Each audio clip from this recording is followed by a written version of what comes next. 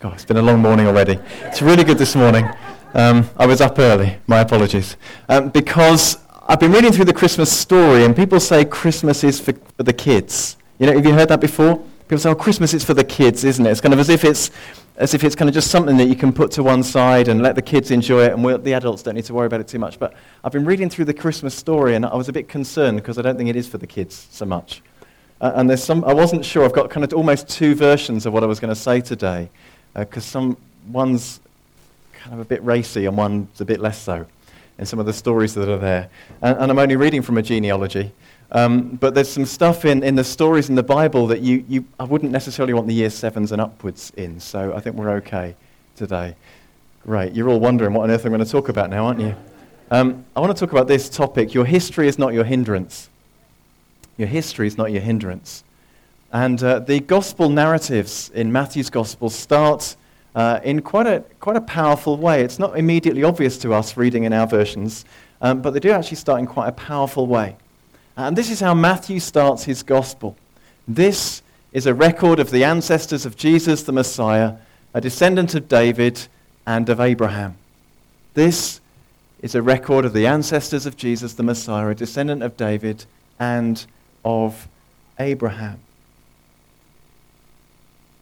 That's a huge opening to the gospel. You don't realize it originally, but it's just a massive opening to the whole of the New Testament, and particularly to this gospel. It's big. When you read this in the Greek, the original text this is written in, it's very simple words, but it just says, a book of the beginnings of Jesus Christ. And it's less words than that, because it includes the a and the of in part of the actual word. So it just says book, beginnings, Jesus Christ. And very simple words, but very punchy. So right at the beginning, Matthew's saying, I'm going to tell you the story of the one who is the Christ, the Messiah. I'm going to now tell you the story of the Messiah who was to come, the promised one. The one who, and he goes on to say, a descendant of David and of Abraham. And what he's doing there is he's pulling out the big guns right at the beginning.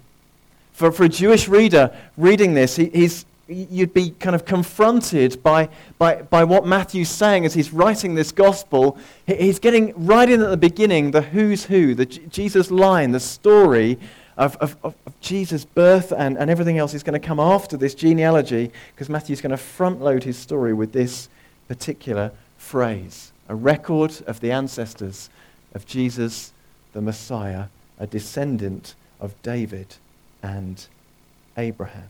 He's saying right at the beginning that this man Jesus, I'm going to tell you about him a bit later on. I'm going to tell you his story, but right up front, I'm going to lay my cards out, to change the analogy. I'm going to tell you who he is. This Jesus is the Messiah. He's Jesus Christ. Matthew uses the phrase often Jesus the Christ, but here he's saying Jesus Christ and tying those two terms together. Jesus is the Christ. He's also the son of David, the son of Abraham. David was a king appointed by God, and God had promised that the Messiah would come from David's line. So Matthew at the beginning saying, he's here. This is the one I'm talking about.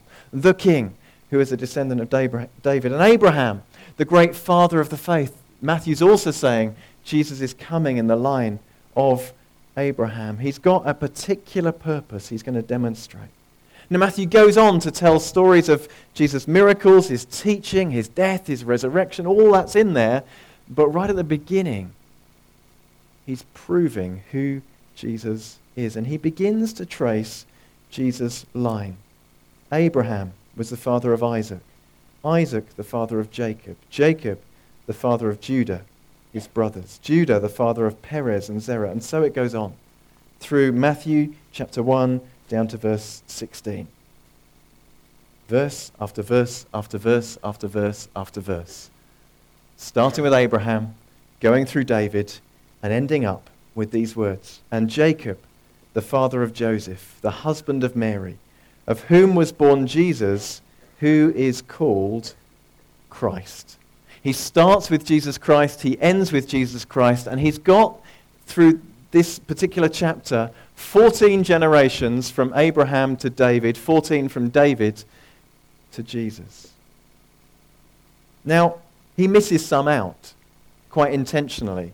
He misses them out because the numerical value of the term David, the word David, is 14, and he's showing 14 before and 14 after, and so he has to miss some out to get to that. And that's okay in a Jewish genealogy, because father of doesn't necessarily literally mean father of, it means ancestor of. And so you can do that. You can make the kind of the generations work to prove your point, if you like. There is a lineage, and he's tracing it through. He just misses a few out along the way. There's something missing from this genealogy. You may have noticed it already. Churches in the UK are often more populated by women than by men, and you may have noticed that there's no women's names mentioned in this genealogy. There's that cropped up. And normally, you wouldn't need to, in this culture, record women in a genealogy, but Jewish genealogies often did. They would often talk about Sarah, Abraham's wife. They would often also include Rebecca and Rachel and Leah. Right at the beginning, these women who were such key figures in the faith of Israel would be included as part of the lineage, part of the line, part of the story. But Matthew doesn't choose to put them in. He does, however, choose to put in some different women. The next verse, and I've picked a couple of verses out, says, Judah was the father of Perez and Zerah, whose mother was Tamar. And then it goes on, Salmon was the father of Boaz, whose mother was Rahab. Boaz was the father of Obed, whose mother was Ruth. David was the father of Solomon, whose mother was Bathsheba, the widow of Uriah. He does include some women. He misses out the ones that you'd normally get in a Jewish record, and he includes ones that you probably wouldn't normally get. And I want to look at these 4 women today, because I think they tell us something very powerful about our own story, but about the gospel and about Jesus. I've said at the beginning, your history is not your hindrance. And we see in these amazing people that we've got displayed, 3 of them, possibly 4, were not from Israel. They were Gentiles. They were outside of God's people. And this is massive. This is huge, that in this line tracing from Abraham through to Jesus, Matthew should insert intentionally Gentiles into this list. Not only women, but Gentiles. And he's putting them in on purpose into this list of people. You know, sometimes people feel that they're born on the wrong side of the tracks. You get that sometimes in some towns where there's a railway line that divides the town, and you kind of house prices on one side are sometimes more expensive than house prices on the other side, and there literally is a right side and a wrong side of the tracks. And you can feel sometimes as if you've been born in the wrong side of the tracks, whichever way round it is, that you don't fit, that you don't belong. And that happens nowhere more than in the Bible, when you've got God's people, the people of Israel, who've been chosen as his people, and those outside appear to be outside. You're Jewish by birth. Traces down the family line, through the mother's line particularly. But to limit our thinking about Israel to just the Jewish people born as Jews would be to restrict what God's actually doing through Israel. And to miss off the massive theme that Matthew's tapping into here, which is the theme of mission. You see, right from the very beginning in book of Genesis chapter 12, when God promises to Abraham, God says to him, I'll make you into a great nation, and all peoples on earth will be blessed through you. The promise to Israel is a promise to the nations. The promise to Abraham is a promise to the nations. And Jesus is coming in this line, this great missionary line of a nation called to represent God to the people of the world. God's promise to Abraham was a promise to the nations, and that carries on. There's another passage, there's lots of passages. I've just picked out another one from 1 Chronicles 16, which says that Israel is God's chosen ones, and I think I've got this on the screen for you. There we go. Remembers the wonders he's performed, his miracles and the rulings he's given, you children of his servant Israel, you descendants of Jacob, his chosen ones. And if you read verses like that, you read it as if Israel are the only chosen people of God, that they're special, which they are, that it's exclusive, which it is, and that nobody else can join, which actually they can. Because Israel's called by God as his special people with a missionary purpose. Christ comes to the earth to fulfill that missionary purpose of God as a Jewish man born into a Jewish family. Still, he's representing this missionary call of God. And we see in verse 8 of this same passage the call to Israel to let the whole world know what God has done. We see also in verse 24, publish his glorious deeds among the nations. And God chose one group of people not to save them alone, but to reveal his glory to them and through them to the whole of the nations of the world. You and I fit into that line. You and I fall into that group of people who've been blessed because God came to the nation of Israel. And here in Matthew's gospel, we've got 3, probably 4 of these women are outside of Israel, but they're brought in. Whatever your background, whatever side of the tracks you were brought up on, there's space for you. God has a radical agenda of inclusion. These women weren't just non-Jews. They were pretty much from all the problem people you could possibly be from. Tamar was probably a Canaanite who the Israelites had massive problems with. Rahab was from Jericho. The Israelites destroyed that, and again they had problems with them because they were Canaanites. Many gods, often worshipped, including child sacrifice. Big problems there. Ruth, she was on there, was a Moabitess. They worshipped false gods too. They sacrificed animals, as did the Israelites. They included sexuality as part of their worship rituals. And so devastating was their form of worship that in Deuteronomy 23 it says there's no Moabite, even down to the 10th generation, may be accepted into the assembly of God's people. Bathsheba was a Hittite. Again, many different gods that they were worshipping. These women came from backgrounds that were abhorrent to Israel, and yet they're included in Jesus' line.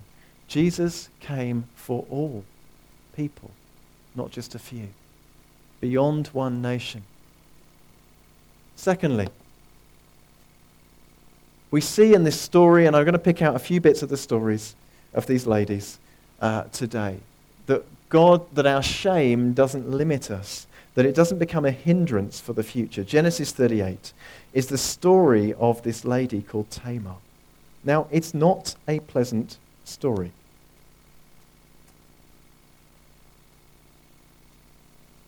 The story goes that Judah is one of the early patriarchs, Joseph's brothers, leaves his brothers and he goes down to stay with a man of Adullam. And there, Judah meets the daughter of a Canaanite man. He marries her, she becomes pregnant, she gives birth to a son called Everybody say Just checking you're still awake. It's a great name, isn't it? Not that Abraham came from, that was Uar. This is a different this is Er. Okay, so that's Judah got his first wife called She'd never know if you were talking to her or just thinking, would she? But anyway. She had so that was his son. Sorry. There's a son was called She conceived again and gave birth to another son, called him Onan. And she gave birth to another son and called him Shelah. So we've got Judah. He's got married. He's got 3 boys. And Judah goes and gets a wife for his firstborn son. And this girl's name is Tamar. She's the lady we're talking about. But the Bible says, but Judah's firstborn, was wicked in the Lord's sight, so the Lord put him to death.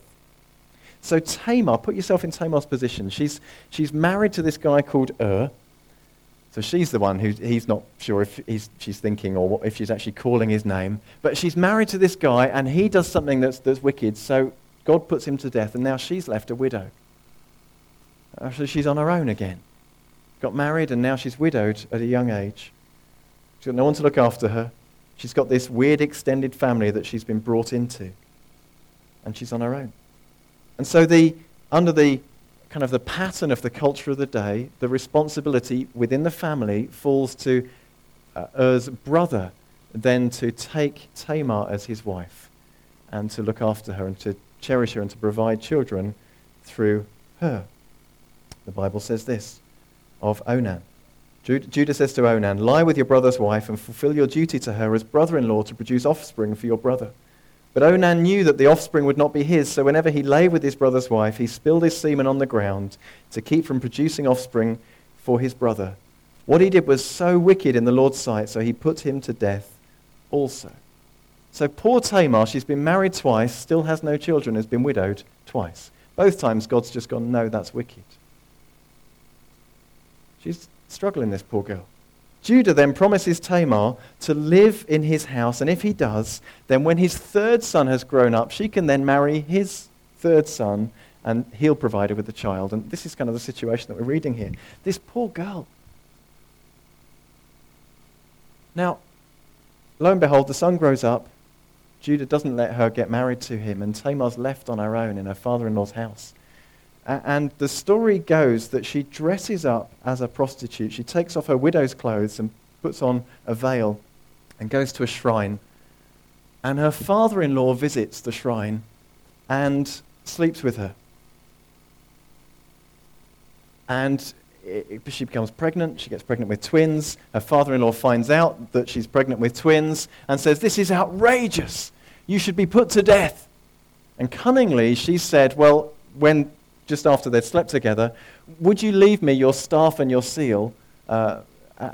And later on, when he's accusing her of having slept with somebody and saying she should be put to death, she says, "Well, I'm actually pregnant by the man who these belong to, the staff and the seal." And he then is convicted of his own wickedness and his own sin. And kind of the whole thing's revealed. And in this messy, horrible situation, Tamar somehow is exonerated. And the situation is such that she's been so desperate, so covered in shame, overlooked by others, overlooked by Judah, mistreated by her, probably by her first husband, certainly by her second, and ignored by her father-in-law. She goes through this drastic act that we think is pretty repulsive, but in doing so, her line is preserved, and she's included in Jesus' genealogy. So we look at this kind of story and go, oh, the whole thing's horrid. I just don't connect with anything in this story other than Tamar's pain, but somehow God sees something redemptive in this whole story. What we look at and go, oh, that's just gross, he sees as redemptive. When we still feel something of that shame. And there's an interesting little note in this story. She was pregnant with twins, and as they're being born, one hand emerges first, and there's a scarlet thread that is tied round the little boy's wrist. And then the hand gets taken back, and his brother's born, and then he's born. But the scarlet thread, just hang on to that thought. So we see in Tamar's story that our history is not our hindrance, because God takes us beyond our shame. Jesus sees beyond the shame that you might feel is on your life, and he calls you again. We see also, and I've invented a word for this, beyond our stuckness. I don't think stuckness is a word, but I couldn't think of something else that worked here, so that's what you got. Salmon. I don't know if he's called Salmon or Salmon. I'm going to call him Salmon, because it just helps me to think of him not as a fish. Salmon was the father of Boaz, whose mother was Rahab. Matthew 1, verse 5. Now, this is the next lady. Now, you might think that Tamar's story was pretty dodgy, but we get to the next one, and this is Joshua chapter 2. And in Joshua chapter 2, Joshua is sending out the spies into Jericho, particularly over the whole land, but particularly into Jericho, to look at it and to see whether they can take the land and what's going on there. And we get to this situation where the spies of Israel go to the city and they go and stay in Rahab's house. Now, it just so happens that Rahab's a prostitute. So you thought Tamar was in a difficult situation. Rahab is also in a difficult situation. And Rahab's a prostitute. She shelters these guys when they come looking for them. When the people of the city come looking for them, she hides them up in the roof of the house that she's in, that's built into the city walls. And then she says, oh, no, they've gone somewhere else when they come looking for them. And then she lets the guys down and off they go. But before they go, she says to them, remember me. I've heard the stories about your God.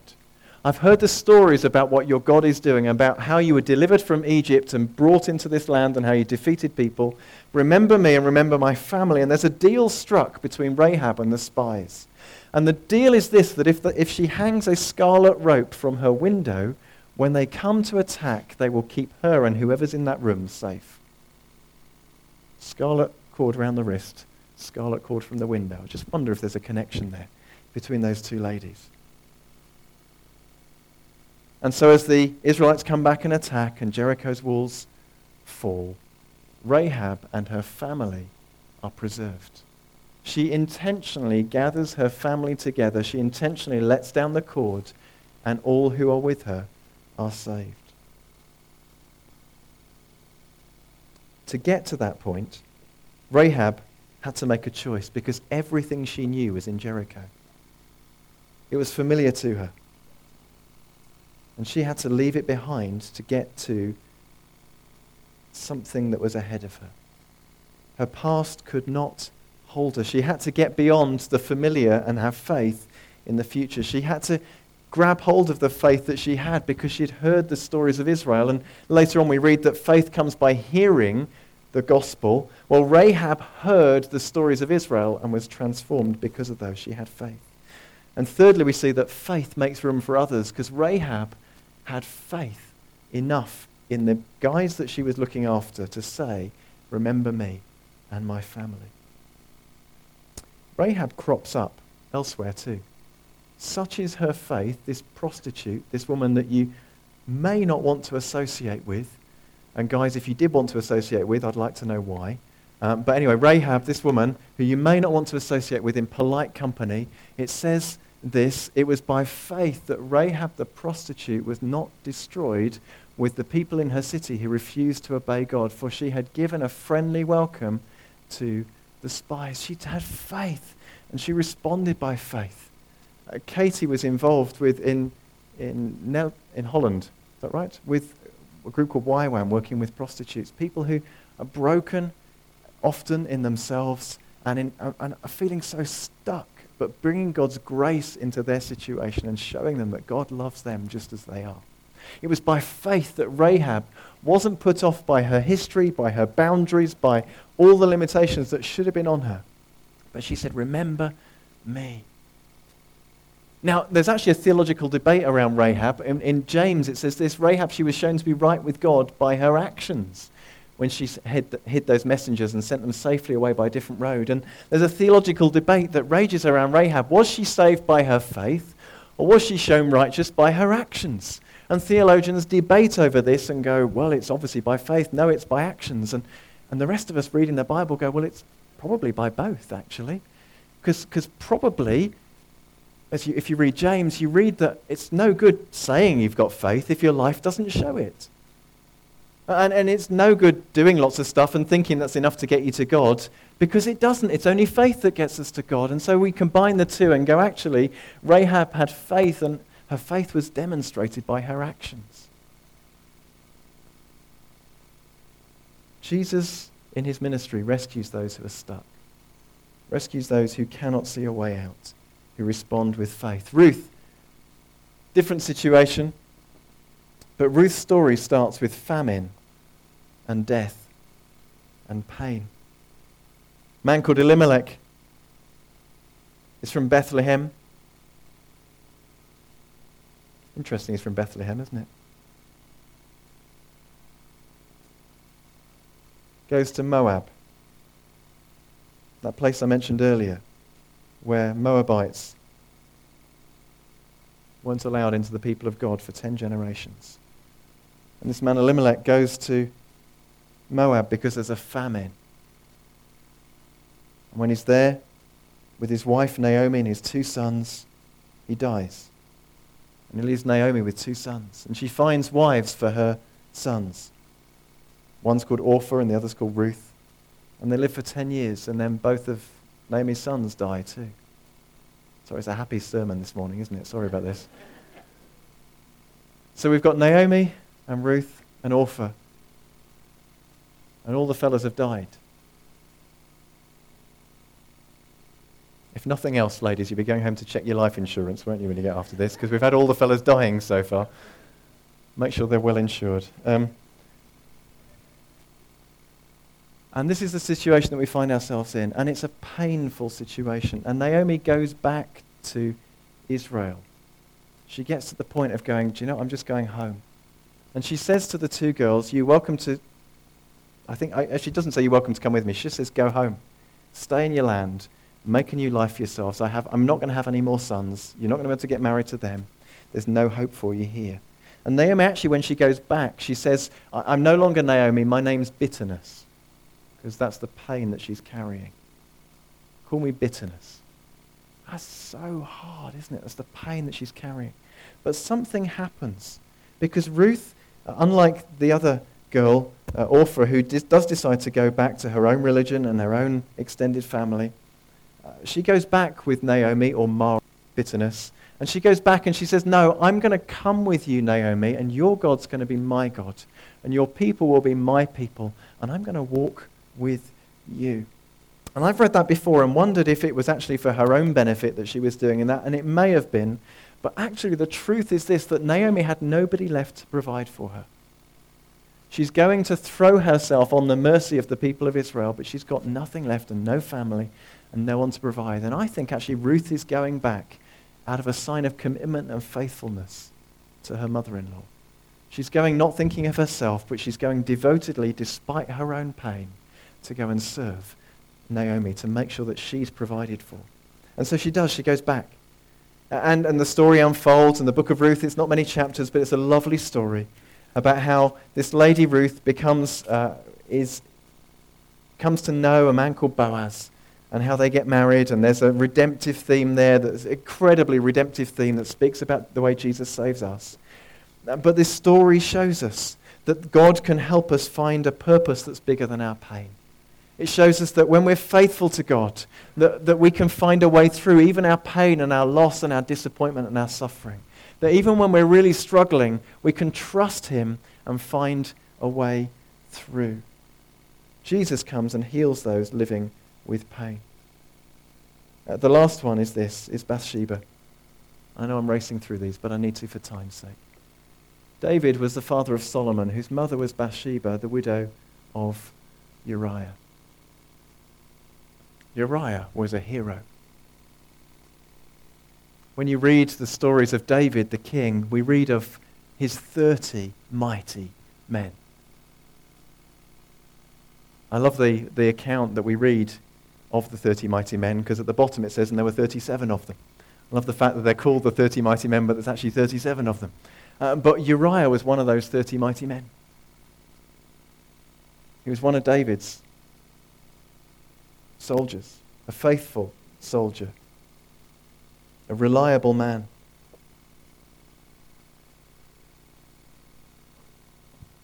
And the story goes that David the king looks out of his window one day when he should have been at war, because all the other kings were off at war, and the troops were away, and David sees Bathsheba having a bath. And he spies her and says, oh, I like what I see. And he summons for her to be brought to the palace.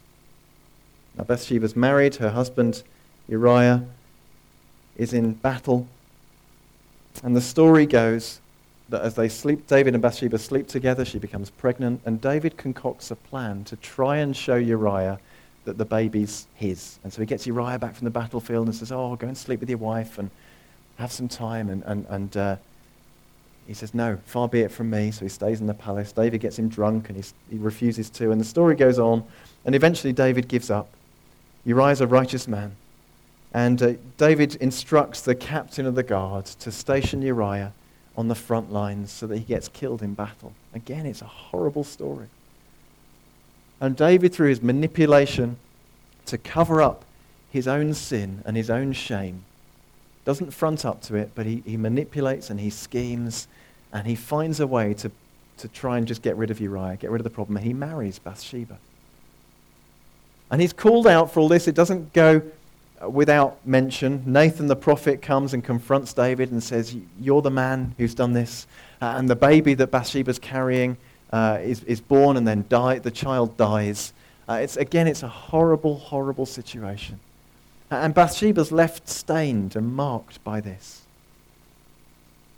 Not literally, but spiritually. And when we sin, it causes a stain. When we sin, it's grievous. And actually, we treat it lightly sometimes. We act a bit like David to try and make it all go away, and it doesn't, and we can't. And our sin affects us. But yet, this story shows us that Jesus comes to take away our stain. That he comes to rescue us. That God can choose our darkest moments for good. There's a lovely, lovely verse in 2 Samuel chapter 12, verse 24, and this is after the baby's died, and after Bathsheba has slept with David again. They're now married properly this time. And it says this, then David comforted his wife Bathsheba, and he went to her and lay with her. She gave birth to a son, and they named him Solomon. And these are the verses I want to focus on. The Lord loved him. And because the Lord loved him, he sent word through Nathan the prophet to name him Jedediah. So it's Solomon, Jedediah, same child. God can turn our darkest moments for good. So we've quickly looked at 4 remarkable women. 4 of them who end up in this line of Jesus, this incredible genealogy where Matthew's starting his gospel saying, I'm going to prove that Jesus is the Christ. Oh, and by the way, have a look at these 4 women's stories. Stories of pain and loss and suffering and stain and shame. And yet he's saying there's hope beyond all of that. Firstly, he says this, that they're part of something big, and we are part of something big. We're radically included by God. Secondly, he's saying they're part of something life-changing. The gospel is all about setting people free, and Jesus came to set us free. Just like those 4 women, each of them had a story of God's grace. Each of them had a story of redemption. Each of them were brought into God's people when they shouldn't have been. They were redeemed, they were saved, they were rescued. They show us something of our own story. And finally, we see that all of us can be part of what God's doing by faith. I don't believe our history is a hindrance to us being used by God. But I do believe it can be. I just want to end with this thought. That all of those women could have chosen, maybe not Bathsheba, because we don't really know what choice she had in that situation. The other 3 certainly could have chosen to stay in their pain, in their shame, in their loss, in their disappointment. They could have chosen to stay stuck. But all 3 of them chose to take hold of a choice of faith or faithfulness or courage. Tamar showed courage when she did that thing that we think, and slept with her father-in-law. She showed courage to do that, to put herself in a vulnerable position. Rahab showed faith when she said, remember me and my family, and she hid the spies. Ruth showed faithfulness. And I just want to encourage us, whatever situation you're in, whether you feel like you're born the wrong side of the tracks or the right side, whether you feel pain or shame or that you're stuck, this story, this genealogy speaks to us about hope. And it says there is hope in Jesus. Let's pray together.